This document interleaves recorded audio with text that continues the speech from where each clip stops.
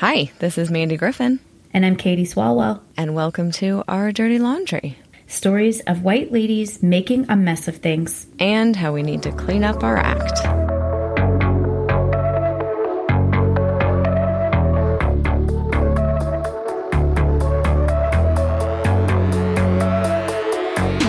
Hey everybody, it's Mandy and Katie and Our Dirty Laundry.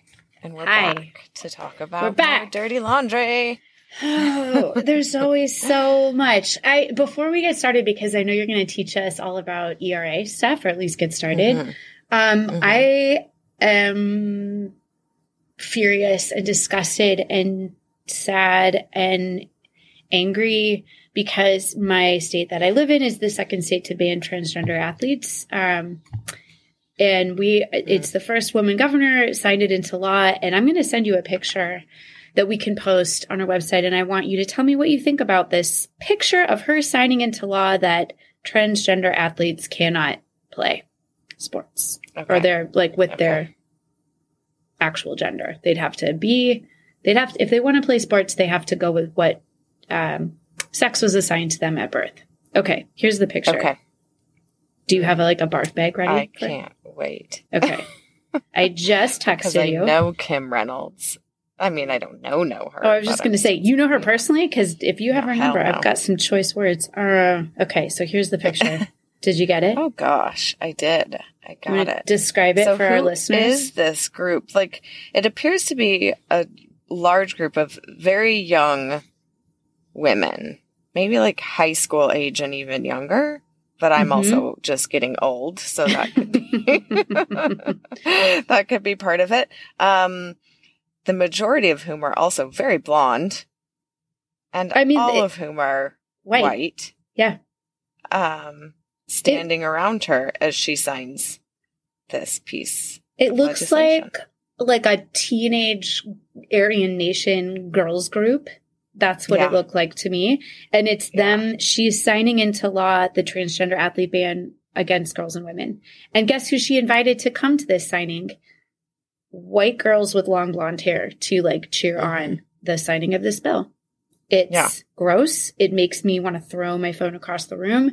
And I think what makes me upset too is, it's been on Twitter, social media this morning, people expressing their frustration. And someone tweeted that, and I think trying to really call people's attention to this bill, and as someone who's very against this bill, to say this morning a coach had to wake up and think about how they're going to tell one of their team members that they can't be on the team anymore, and they're going to have to tell the other teammates that she can't be on the team anymore, and this is just a really shitty day. And someone else tweeted back, why the fuck do they have to say that? They can say no. I think that's the part that I'm extra mad about, is especially during Women's History Month. And it really goes back to our mini-sode this week where we talked about how to celebrate women's history. And if you are a cis het woman, the way you celebrate it is by saying, my kids aren't going to play sports on teams that discriminate against transgender girls. Or it can't be that sitting at that level of bulletin board inclusiveness, or oh, I'm learning about these really interesting women. No, it has to be us saying, fuck you. That's not going to happen.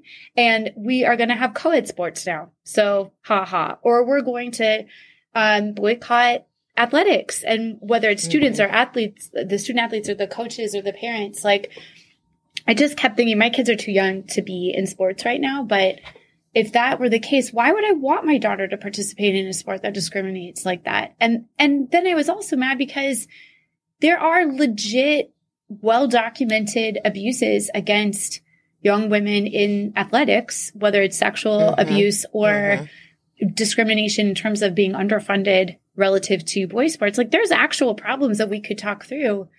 But no, what we're going to do is say that we don't want to give transgender girls some sort of competitive edge. I honestly don't even know what their arguments are. It just makes me so mad I can't even tell you. So anyway, just to put that on people's radars. And if you are in a place in Texas, in Iowa, all of these places that are passing anti-trans legislation, especially if like we are cis het women, that we can't be on the sidelines. That can't just be a fight that trans people engage in and we like feel bad about on the sidelines. So what are we doing to stand up and be in solidarity? And maybe this is a problematic metaphor, but I was thinking like, what if the law said kids of color can't be on the same team as white kids anymore? Mm-hmm. And would you as a parent of a white kid be like, oh, that's so sad. Well, off to football. I hope not, and I know that racial identity is different than gender identity, but like it just makes me so mad. I'm clearly not very articulate about it, but I want the cis het parents who listen to this to say, what am I going to do? How am I going to be in solidarity with people? Because we can't sit on the sidelines. It's not okay. Right. Right. I also think like looking at that picture that you sent, like the other pictures that we've seen of, angry white people in mobs yelling against CRT or banning books or burning them or whatever, like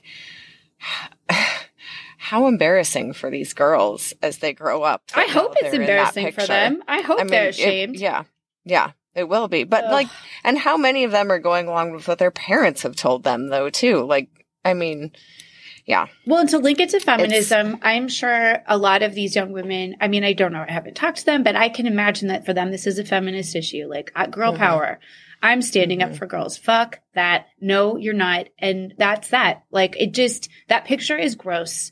If you want to be fueled by rage today and you aren't already, or you don't have enough, look at it and let that just sink in, where all of this intersects: race, gender, sexual, like all of it intersects. And it is the project of some of these politicians to connect those dots and just exclude and discriminate against and do harm to. And it's awful. So, and do continue to promote white supremacy and heterosexual supremacy and all of the dominant narratives that they belong to, just to try to keep power in those same groups. So, yeah. Got to keep white girls happy. What can I say? So on that note, teach me all about the ERA. I know almost nothing. I know what it stands for.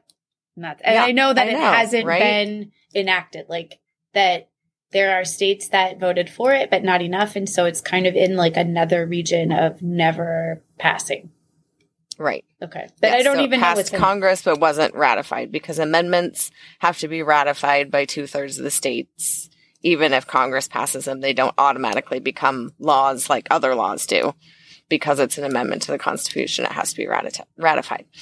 So, yes, we are going to talk about the ERA, and I'm not sure how long it will take us to get through this or other side note rabbit holes, whatever. So we'll just see.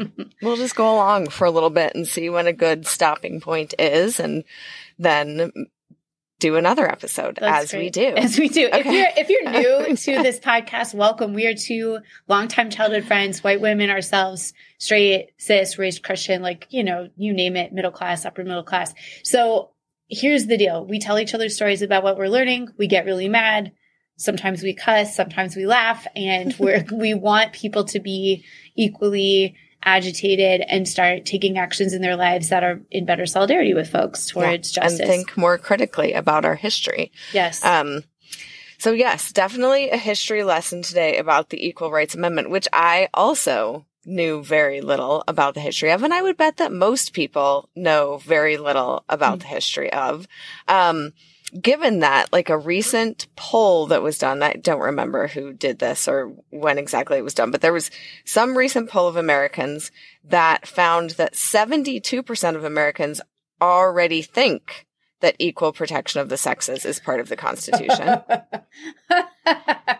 It's so terrible. That's like such a recipe for ignorance to flourish when people think it's already good. Like why do we need to pass this? It's already part of it. What's wrong? There's this fascinating research by these two economists. I can't remember their first names, but their last names are Norton and Ariely. And I'm probably mispronouncing that last name, but they wrote about this study where they asked people from across party politic lines what their ideal distribution of wealth is in society, like what kind of gaps would they be comfortable with, like what's their best case scenario, and then what do they think it actually is. And what they were able to show is that the vast majority of people, regardless of party affiliation, actually want a way more equitable distribution of wealth so that the gap between the rich and the poor is not nearly as big. It's like massive, you know, and that the vast majority of people actually wanted a way better, like a way more equitable distribution of wealth. And also the vast majority of people way underestimated reality. The gap. So it's this terrible situation. This is why education is so important, because you're like, wow, if you knew you have this desire that is not being realized, but you think is, that's a problem. And so that it just strikes me as being similar to that. Like, oh, isn't that we already have equal rights? So why are people complaining? We're good. Yeah. Yeah. It's already in there. In the same poll, 75% of people said they were in favor of equal protection of sexes being part of the Constitution. So then the question is, one, they already think it's in there. 75% of people favor it being in there. So why hasn't it in there? Passed? Right. It's a great question. Right. Why is it not part of the Constitution?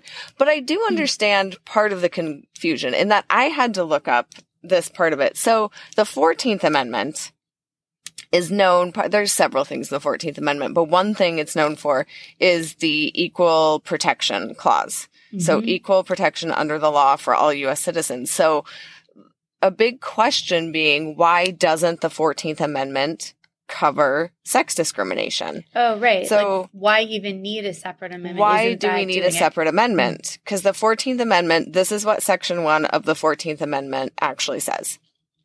All persons born or naturalized in the United States and subject to the jurisdiction thereof are citizens of the United States and of the state wherein they reside.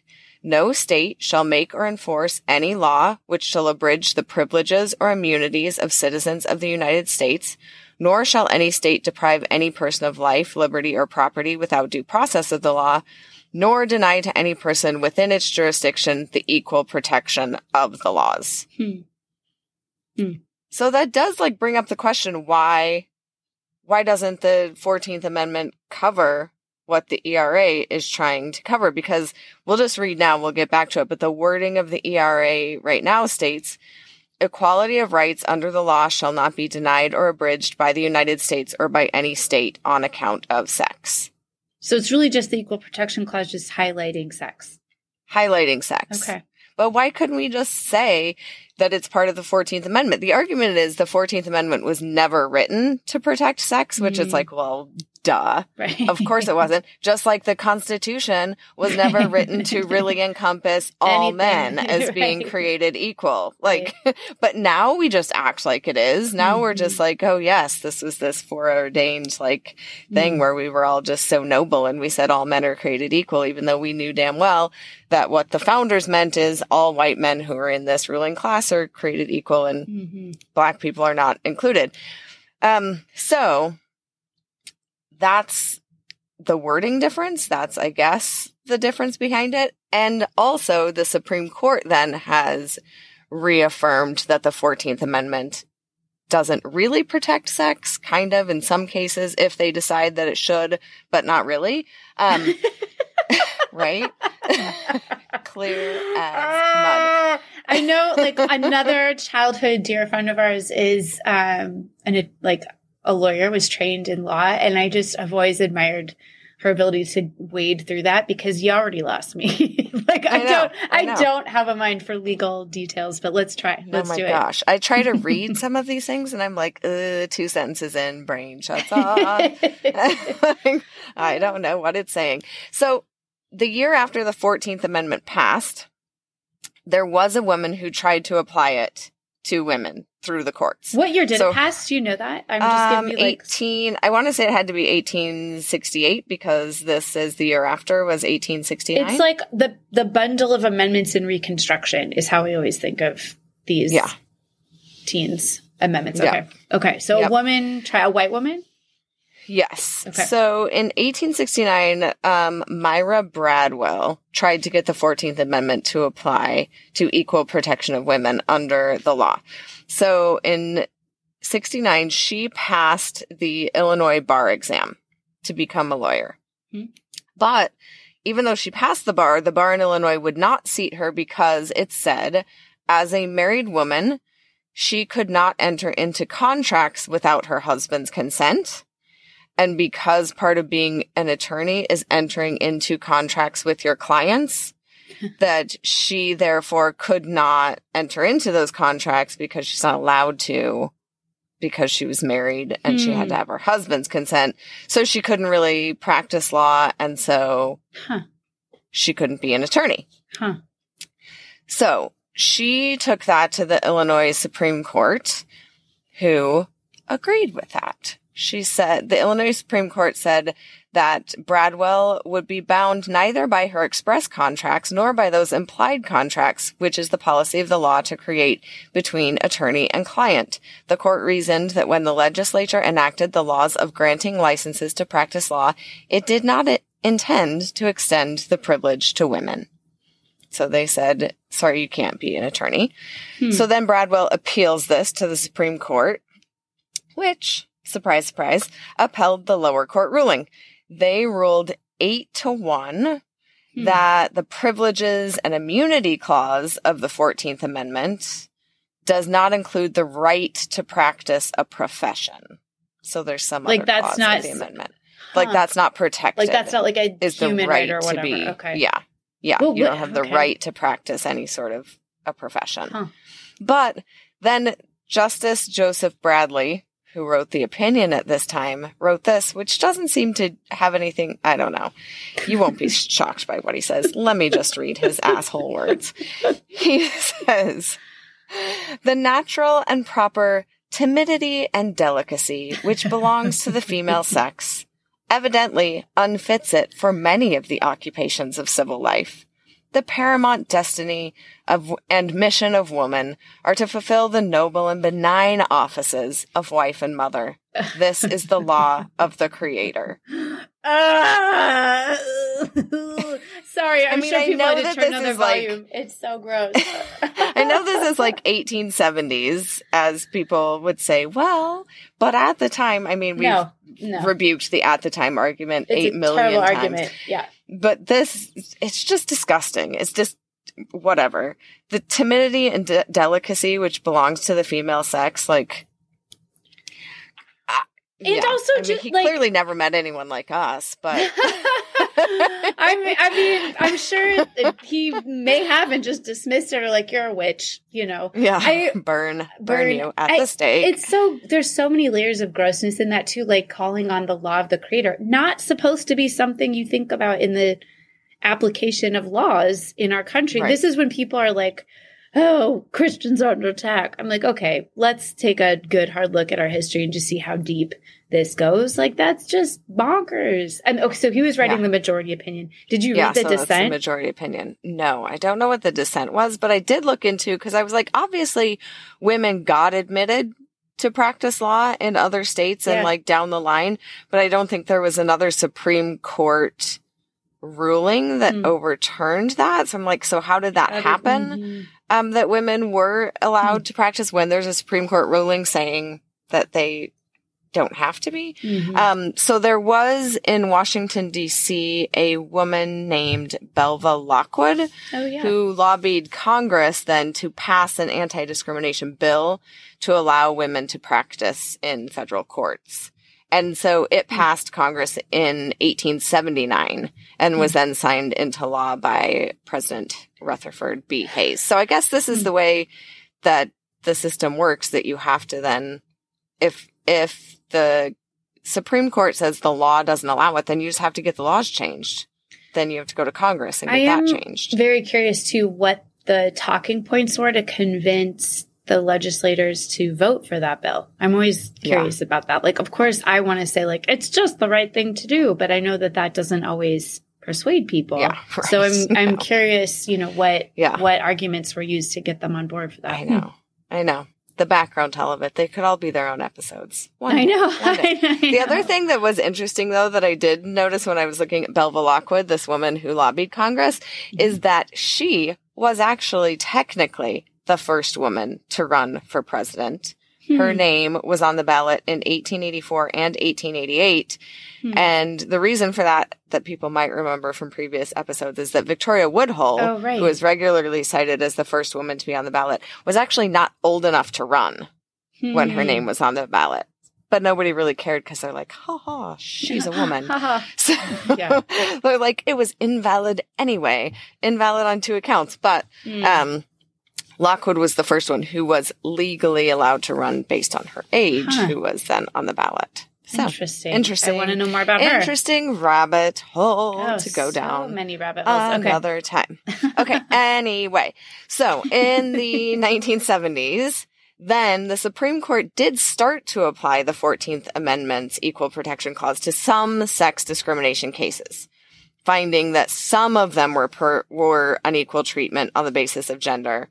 In 1976, they ruled that under the 14th Amendment, men and women could be treated differently under the law only if it served a, quote, important governmental objective.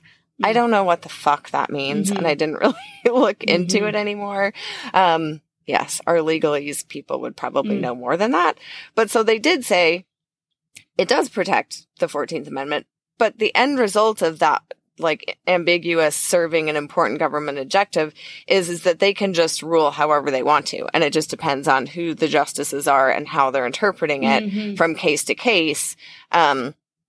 And then there's also this difference too that's legal that I don't understand about courts evaluating cases under different terms. So they can there's several different categories, but the category they look at sex discrimination is under an intermediate standard of review, and that's as opposed to a strict scrutiny, which is the highest level of judicial review that applies to like cases of racial bias based on the 14th Amendment. I mean, this is not to you, but like my eyes just rolled into the back of the head like, good. I don't get it. Basically means. I know. What it basically means is that under the way that it stands now, claims of sex discrimination require like extremely, extremely high levels of evidence in order to be proven. Okay. So it's not really something that we can fall back on to guarantee, at least not the way that the Supreme Court is interpreting things now, because as recently as 2010, I guess, there's on the record statement of Justice Scalia saying that the 14th Amendment does not prohibit against sex discrimination. But, like, is anyone really surprised? Thank you, Scalia. Okay. So, the 14th Amendment doesn't protect against sex discrimination now. It was never intended to when it was written. It maybe could, but it depends on who's on there. So, that Scalia was like a strict interpretationist, whatever that's called. So wanting to think about like not just the letter of the law, but like the intentions of the founders, like, oh, they didn't intend for it to be that, so we have to follow that. Was that his reason, or did he have a reason why the 14th Amendment didn't apply to sex? I don't know any more of the details of it. I would guess it has something to do with that because he is one of those original intent people. Right. So we get back now, finally, 20 minutes in to the ERA. Another quick question. Sorry, I swear to God, I'll let you keep talking about this. Like the 14th, the ERA is talking about sex, right? So are they distinguishing between sex and gender? Are those treated as like synonymous in this amendment? What's the like? I mean, I thought about that and wondered about that and how it would be interpreted. It does always use sex as the wording. Okay. So I'm not sure how it's interpreted by people when we look at all of the issues we were just talking about today with trans discrimination. Yeah.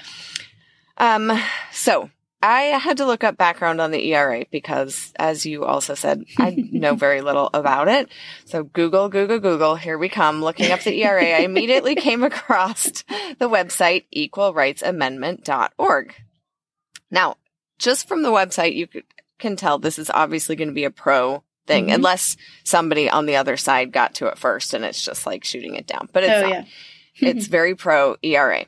So we're going to get that perspective from this website. And right from the get-go, it's like red flag city. When you click on the history, it immediately starts with centering the Seneca Falls Convention as the start of like women's suffrage. So their history page says, from the first visible public demand for women's suffrage in 1848 by Elizabeth Cady Stanton and Lucretia Mott at the first Women's Rights Convention in Seneca Falls, New York, to the introduction of the Equal Rights Amendment by Alice Paul in 1923, the fight for gender equality is not over. So from white lady to white lady, we've been fighting hard. Right. So if you're just jumping in, if this is your first time, you like searched up an episode on a podcast about the ERA and you don't know anything about the background and haven't been listening, go back and listen to some of our earlier episodes on why it's so problematic to start the women's movement with Seneca Falls in the first place. The issues with, you know, Elizabeth Cady Stanton, with Susan B. Anthony, with Alice Paul. We're going to get into her a little bit more, obviously, in this episode, but there's a lot of problems with that. So if you see that as like a, you know, starting point for anybody, just a little red flag, not to mean that it should like, you know, disrupt anything else going on, but there just should be a little bit in the back of your mind. So the Equal Rights Amendment was first introduced by Alice Paul. Previous listeners may also remember some of the things we talked about with Alice Paul. If not, brief recap. Alice Paul was she was a suffragist. We talked about her mainly because she organized the women's suffrage procession in Washington, D.C. in 1913 that was held the day before Woodrow Wilson's inauguration, and Paul was the primary organizer of that. What people may also remember is that there was a bit of a skerfuffle between the white organizers of the parade and black suffragists who wanted to participate in that, which led to Ida Wells jumping in part of the segregated march. But also, rabbit hole, as I was looking up more of those details of that to get more into Alice Paul, there's apparently some contention over that whole story and whether or not that is truly what happened. I still question it, though, because the people who are writing to defend Alice Paul, it just seems very apologist. Yeah. It seems very much like trying to, like, you know, put a doily over a piece of shit. As we like to say. Get the shit, doily! Say. We got to cover this up with some lace, girls. I'm picturing just like a warehouse filled with shit doilies that like a bunch of white feminist organizations have on back order. Like, we need more shit doilies. Just crocheting these doilies like mad. So this Equal Rights Amendment webpage like then pointed you towards going to alicepaul.org to read more about her. And this is where I found this paper, which is like a Q&A form. It's called Alice Paul, Racism and the 1913 First National Suffrage March. And so it's asking like questions and answering it. And this author is saying, yes, Black women face discrimination and were not included in organizing committees. Their input was not initially sought in determining participation, and they were treated as other. But, the author says, no, it's not true that Black women were segregated during the march. She says that there is evidence that Alice Paul was recruiting both Black and white marchers when some local DC women objected to Black participation. They felt their reputations would be damaged if they marched alongside Black women. So many people felt that, you know, this would bring them some disrepute. But it was local, according to this lady. So then there started this like discussion via letters and telegrams that apparently can still be found between Alice Paul and the National Women's Suffrage Association leaders who were trying to decide what they should do about this. So one possibility that got raised is that women could march together in one section. Alice apparently remembered this discussion in her 1972 oral history, and a lot of sources cite her memory as like the fact of the thing. But it's like, you're telling your own history 50 years later. Of course, you're not going to like go and tell on yourself and how you were shitty at that point. Anyway, but apparently another organizer, Mary Ritter Beard, reached out to African Americans in New York and asked for their input. So Beard then wrote Paul a letter about those conversations, and she told Paul, unsurprisingly, that the Black women wanted to march wherever they chose to. Right. And also, okay, just let me, so I'm clear. So one of the solutions was like, let's have a separate desegregated section? No, I think they were saying either like, let's have a segregated section. I mean, but initially, they weren't like any like, that's what I'm trying to wrap my mind around is like, even if you're like, okay, white supremacist ladies, your group can be here. Yeah. That you don't have to march with anybody, then that is a segregated march. Like having some cordoned off space where anyone else can't go, even like that's still, even if you're not saying the entire march is segregated, still saying like, well, but this part of it can be, is still pro-segregation. Which apparently is at the end, what they came to, and this is even the wording of this person, is that the National Women's Suffrage Association and Paul acceded to the wishes of the Black women. Which makes it seem like you had to give in. You couldn't just agree that they were right, that they should march wherever. Like, okay, we'll give in to you. You can march wherever. Right. Nonetheless, they did stop recruiting the involvement of other Black women at that part. So they were definitely not active in trying to bring women in. So the way it sounds is there was this group of white women who were like, we can't do this. It's going to ruin our reputations. They had these discussions. The Black women were like, no, we want to march wherever. And Alice Paul and NAWSA were like, okay, fine. But also, let's try to minimize Black people's involvement at all so this doesn't turn into this whole bigger skerfuffle. And so lastly, part of this, then this woman addresses like who told Ida B. Wells then that she had to march separately from her state delegation. And their answer is, we probably will never know that answer for certain. They said there's only one primary source for the Wells story, which was told in the Chicago Tribune. And that contradicts information that says this earlier decision that Paul and the national organization had made. So the report said that as the women were all getting together to march, that Miss Stone of the National Suffrage Association and the woman in charge of the entire parade has advised us to keep our delegation entirely white. So Alice Paul was the head of the committee organizing the parade. However, they're saying that there's this other lady, Glenna Smith, who was described as the director of the parade. And for that reason, when they say the woman in charge of the entire parade, you can't be sure if that was Alice Paul or if it was this Glenna Smith. But either so maybe way, it was someone else. You can't tell me they aren't in meetings together. Like, oh no, that's cares? Stupid. Right? That's no. Right. Like, how does that like dismiss their?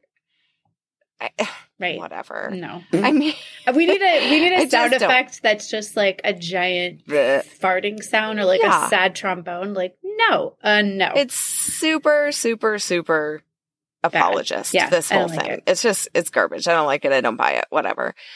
And besides that, what we do know also from our previous episode talking about like where were the white women in the civil rights fights for, voting rights for Black people after anti-lynching, like any of these campaigns, all of that kind of stuff is that we know that when Alice Paul and her National Women's Party were approached about any of those things, they were shut down immediately. Like the descriptions of the National Women's Party was that it was a single-minded, single-issue group. Alice Paul had zero room for any other focus besides the ERA. That was all it cared about, and it wasn't going to hold hands or work together or do anything with anybody else, which is like, how very white woman of you, Alice Paul. Right. Like, she picked her thing with the ERA, and she didn't want anything to do with anything else. So, yes, which we know she is was like incriedibly instrumental in the ERA. But she did it once again at the expense of helping anyone else out. It's such a trend of what we're learning about with these white women leaders of feminist organizations, whether it's suffragist or like other orgs. And now we're learning about it with this, that it's this like, show up for me when I need you. And then I'm still going to like need to be your boss, but I'm not going to ever show up for you. Right. That general MO is annoying. Yeah, just embodied by Alice Paul in this story for sure. In any case, she introduced the ERA first in 1923 at the 75th anniversary of the Seneca Falls Convention. We love an anniversary. We love anniversaries. And at that time, she called it the Lucretia Mott Amendment. So another side note, there is another woman, Crystal Eastman, who's another name that sometimes comes up with the ERA. She was a co-founder of the National Women's Party with Alice Paul and sometimes credited for also co-authoring the ERA with Paul. But unsurprisingly, she's like pretty much written out of the history of the ERA. Is this like a Matilda Jocelyn Gage situation where she started to critique them and like, hey, wait a second, we're not being good about these things, and they're like, bye, here's the eject button, and you just fell out, into a pit or just like us. A process of like Paul's history of wanting to make herself the only one, like maybe a Susan B. Anthony, like I'm not going to write anybody else into that. I don't know. That's another rabbit hole we could go down for sure. But she gave this speech that was very famous the same year that the 19th Amendment was passed, that was called Now We Can Begin, that just talked about how passage of the 19th Amendment was just the start of assuring equality for women. And so she first brought up this idea of like an equal rights fight after the voting rights were passed. So Alice Paul did. No. Crystal Eastman. Got it. Okay. So, but she's also a white woman. Yes, she's also a white woman and who of course, co-founded the NWP. When we learned about the suffrage movement months and months ago that was our first season, I guess, that the 19th Amendment was not a like crossing of a finish line for so many women. No, not at all. Yeah, so she seems to be on board with that, but the question of whether or not she's on board with that just for the white ladies or for other people, I don't know for sure. Anyway, so the first wording of the Lucretia Mott Amendment that was introduced by Paul read, "Men and women shall have equal rights throughout the United States and every place subject to its jurisdiction." So what are your just initial thoughts about that statement? Well, my very initial thought was like, it's short. That's it. Yeah. Like it's very short and sweet. Yeah. Of course, because of my rant at the beginning, like I'm also thinking of how that language sort of falls apart to our ears. Like men and women is just already not, those aren't great descriptors. But this is where I do think historical context is helpful. Like the term transgender did not exist for these people. Although I will say like other cultural communities, particularly Native communities, had two-spirit people. Like the transgender people have always existed, and there have been other communities that honored them, considered them like wonderful and special members of the community. So like thinking about this society at this time, that does not surprise me that language was used. I guess it just seems like that's it is kind of my reaction. What was yours? Yeah. I mean, my reaction to it was like, before having thought more critically and more deeply about any of this, had I read this sentence, as a junior high school, college age person, I would have just been like, well, duh, who would have any problem with that? Like, what's the issue?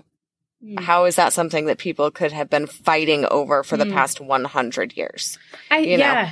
Yeah. The other thing that I think is crossing my mind a little bit is the distinction between equality and equity, and just thinking about the like unique and special harms or reasons why we might need something more than equal protection, that we need.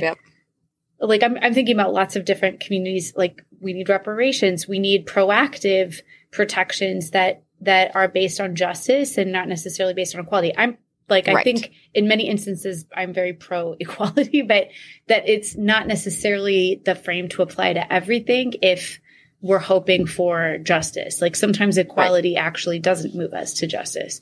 Yes. Okay, perfect. So that gets into like these two camps of opposition to the ERA that immediately started off.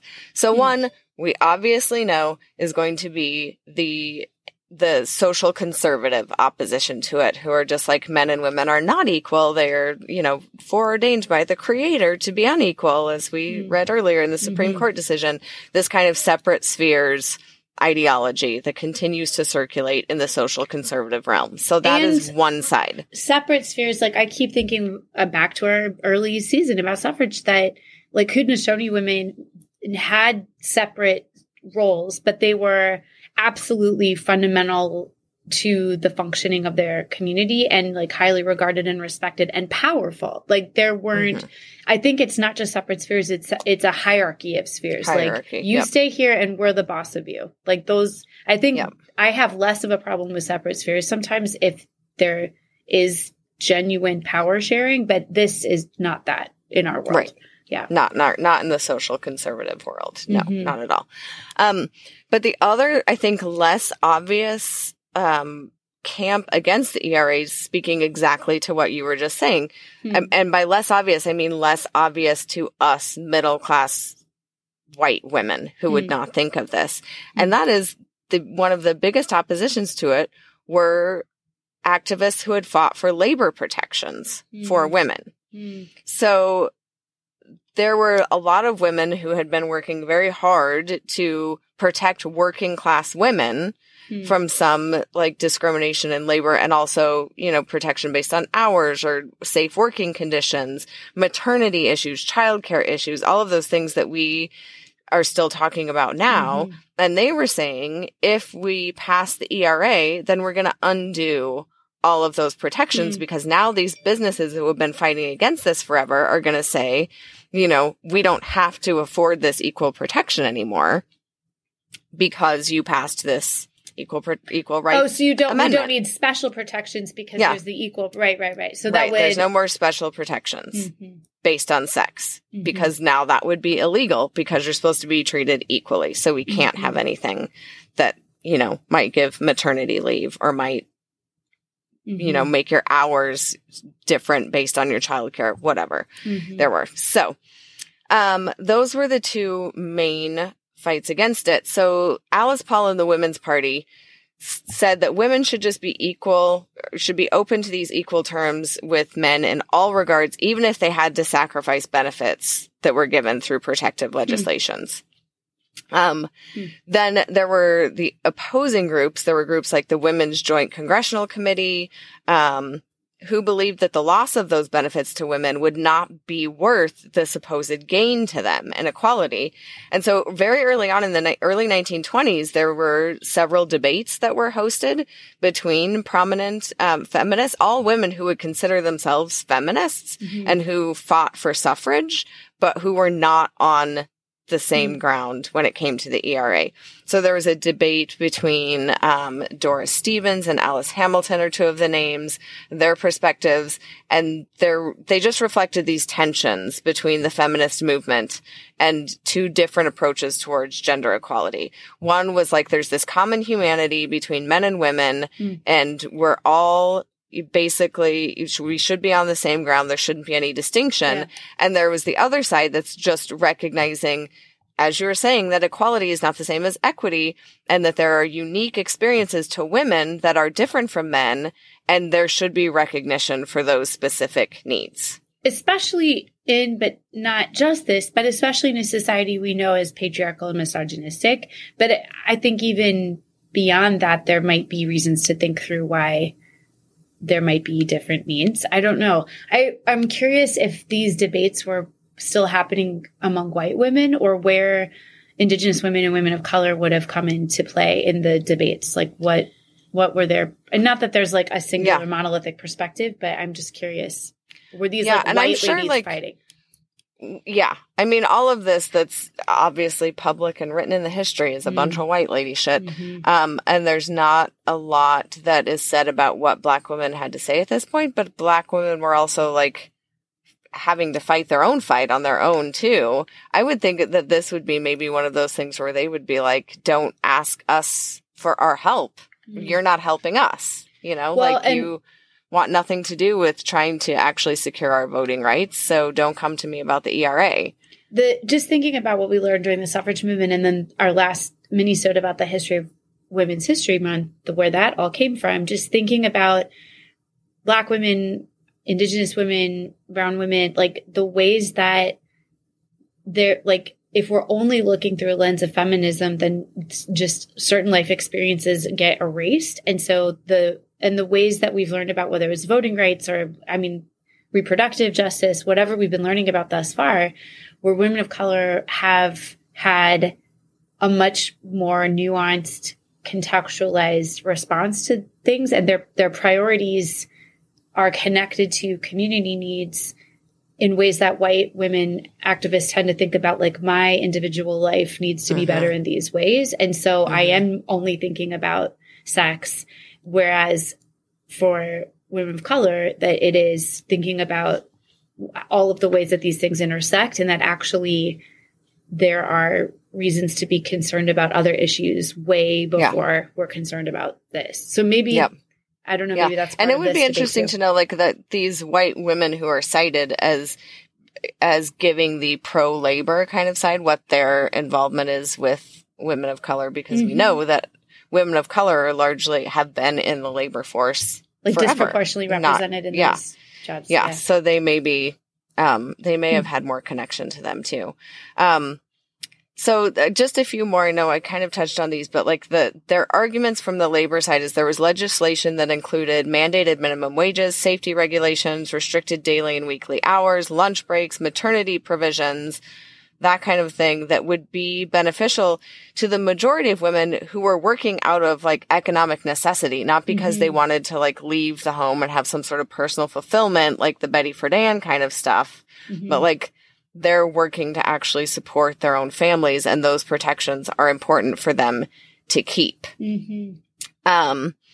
So they're, and then, so this is all going on in the early 1920s, and the ERA was first introduced to Congress in 1921 by U.S. Senator Charles Curtis, who was vice president for Herbert Hoover. I'm like, this just goes to show you that no one's ever going to remember who was vice president, because I've never heard of that man's name in my life. But he first introduced it in October of 1921. It was introduced in every congressional session between 1921 and 1972, but almost never reached the floor for a vote. It was usually blocked in committee, except for in 1946, when it was defeated in the Senate by a vote of 38 to 35, which was not a supermajority of 2/3. So there's one other thing that, like, people tried to tack on to get it to pass a few times, and this was something called the Hayden Rider. It was introduced by Arizona Senator Carl Hayden, and so it added a sentence to the ERA to keep special protections for women. So it said, the provisions of this article shall not be construed to impair any rights, benefits, or exemptions now or hereafter conferred by law upon persons of the female sex. So they thought that maybe that would be more appealing to some of the opponents who rejected it based on all of these labor objections, because unions were very against it. But the original supporters of the ERA thought that it just negated the purpose of the amendment in whole, and so then they would never support it when it was put through with that rider. So it was like this no-win situation forever. Then sometime, this is also going to be really entertaining too. In 1943, Alice Paul rewrote the ERA so that would better reflect the language of other amendments and kind of match the language of that. And also, to name it after herself. Because when she rewrote it, she then called it the Alice Paul Amendment. Like, how narcissist are some of these women? That's a lot. It's crazy. You started by calling it the Lucretia Mott Amendment. Why would you change it to name it after yourself? That's a lot. Like, look in a mirror, Alice. What? I think she is. I think that's all she's doing. Oh, God. This is it's so fascinating. Like, okay, so, just a point of clarification too. When an amendment, it has to pass Congress, but then it has to be ratified by the states, right? Like, it can't just pass the House and the Senate. Okay, so if you were voting on it, what would you vote for? I know we're not even to, like, the 70s and a whole bunch of stuff yet, but, like, let's say it's 1946 or whatever, and you were there. Would you vote for it or not? I mean, I think if I understood the Labor Party's argument against it and understood that the way that, like,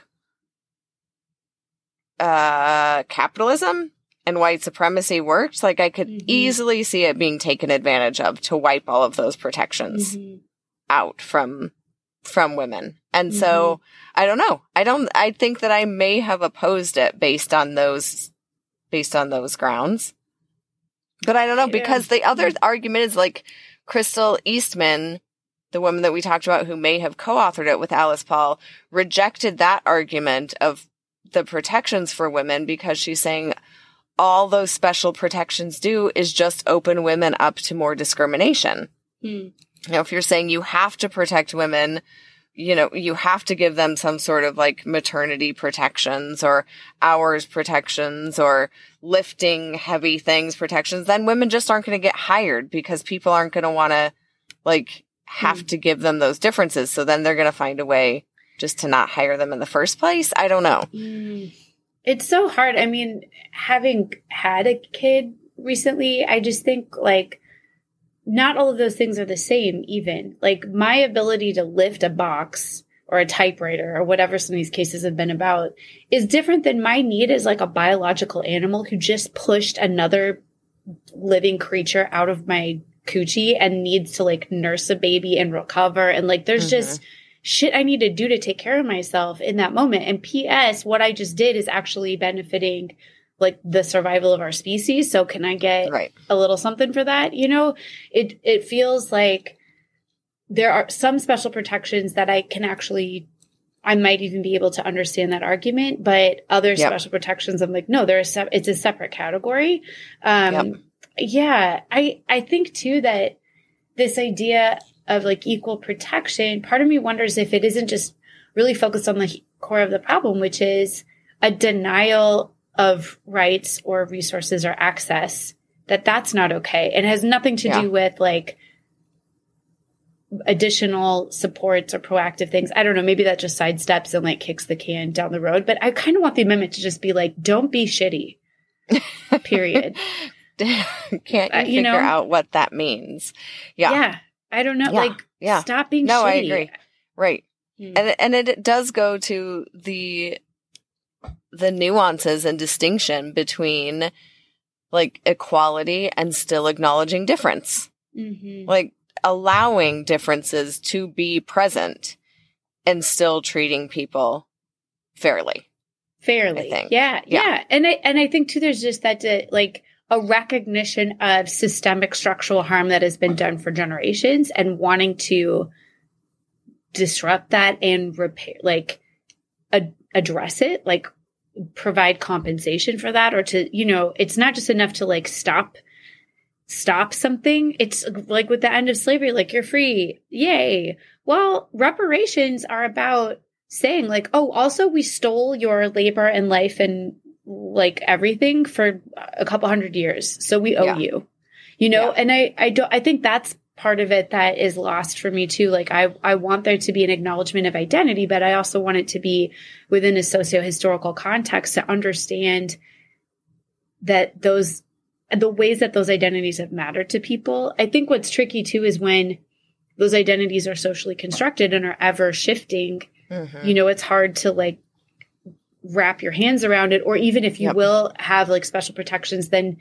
automatically people have to be able to claim, like, well, so I am part of that group and here's how, which can lead to some gross policing too. It's just, again, it's like the root cause of the problem is people being shitty. Just like, that's what it is. So just stop doing that. Stop love people, like, have mutual concern for them, like, care for each other. Why is that so fucking hard? No? Yeah. Okay. So she rewrote it, and this is how it reads now. Equality of rights under the law shall not be denied or abridged by the United States or by any state on account of sex. Whatever. It says the same thing. It doesn't, it's just worded more like the 14th Amendment is worded. And it changed nothing about who supported or opposed it. Because, it's the same.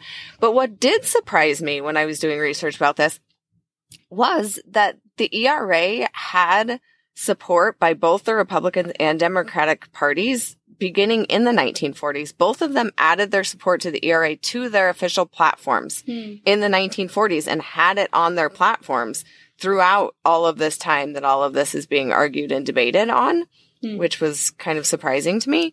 And even that there was more discussion and more dissent on it in the Democratic Party.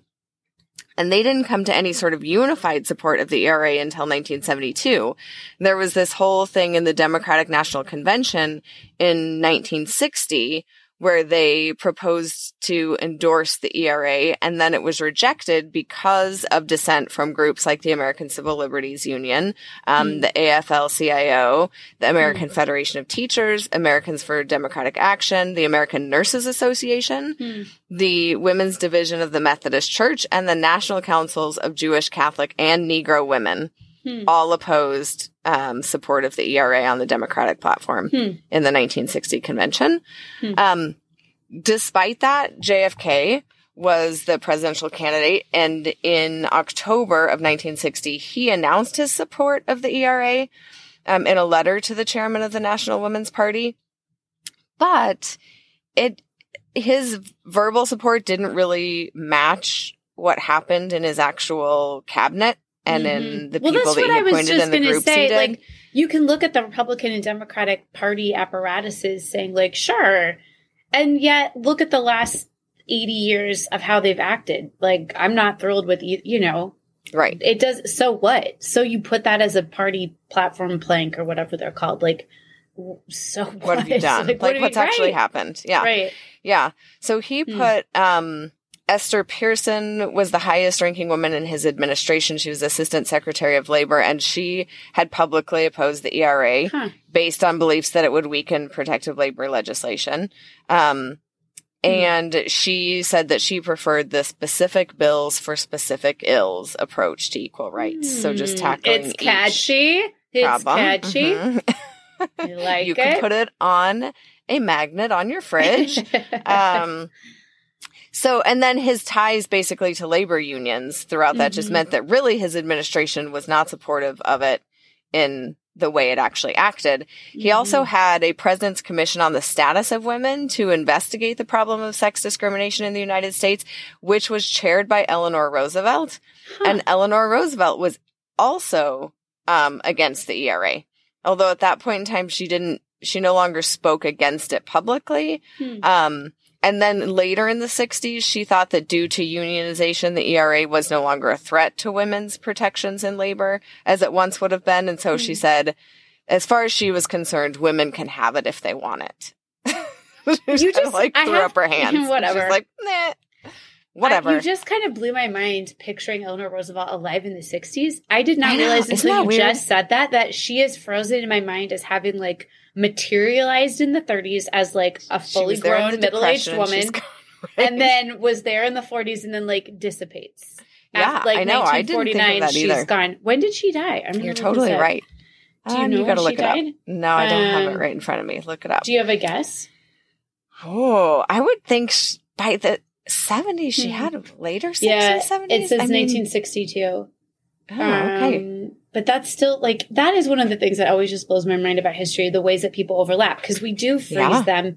We freeze events. We've talked about this, how, like, you have people whose grandparents were enslaved who are alive right now. Like, that is not that far away. But we have these things, like, frozen. But there's somehow I'm like, I can't picture Eleanor Roosevelt, like, in a wrap dress or, like, a jumpsuit. I mean, maybe she didn't wear that. But I just can't. No. It just feels so anachronistic to think of her in different time periods. Yep. Interesting. Yeah. So basically she like did the like mom giving up to the kid with the lollipop and was like, fine, just have it. But she was never really like for it. She never really endorsed the ERA. And she also said that the commission, so she chaired this commission. She died shortly after, obviously, because this was 1960. She died in 1962. And the chair the chair of the commission reported after her death that she believed that that no ERA was needed because the Supreme Court could give sex the same suspect test as race and origin through their interpretation of the 5th and 14th Amendments of the Constitution. Again, it just goes back to like people could choose to not be shitty. Yep. Yeah. And ultimately, like any law you put forward, whatever, if people are committed to shittiness, they will find a way. It doesn't mean I don't recognize the importance of fighting for those laws to make it harder or to be like a bulwark against that. But of course, if someone's super committed to discriminating against trans people or women, they're going to figure out a way to do it. And we have to figure out ways to stop them. Like it's just, and simultaneously, I still believe in being able to change hearts and minds, and that is part of what learning can do for you. Is it opens up, new ways to think about things and new information you didn't have before. But it's really hard sometimes, I think, to say, oh, they just don't have information. I mean, I don't know. It's both hard to say in an era of such massive access to information, but also I know people are in like information silos where the algorithms are taking them down holes that are not helpful. So I don't know. It's just sometimes gross. More access just becomes more problematic. Interesting. Anyway, so I think that maybe that's a good place to stop as the background to it. And then next time we will get into like how it ramped back up, how it eventually got reintroduced into a Congress that then passed it, and then what happened after the passing it and all that. Because we got to get into Phyllis Schlafly. We got to get into that woman. But shockingly, she doesn't come around until after it's passed Congress. Like she materializes after that. Anyway, it's all, there's still a lot of very interesting things. So I can't wait. Yes, we will do part 2 of the Equal Rights Amendment next time. Thank you so much. Looking into it. Yeah. Mm-hmm. Well, all and don't we don't say this enough, but please subscribe, like, rate it.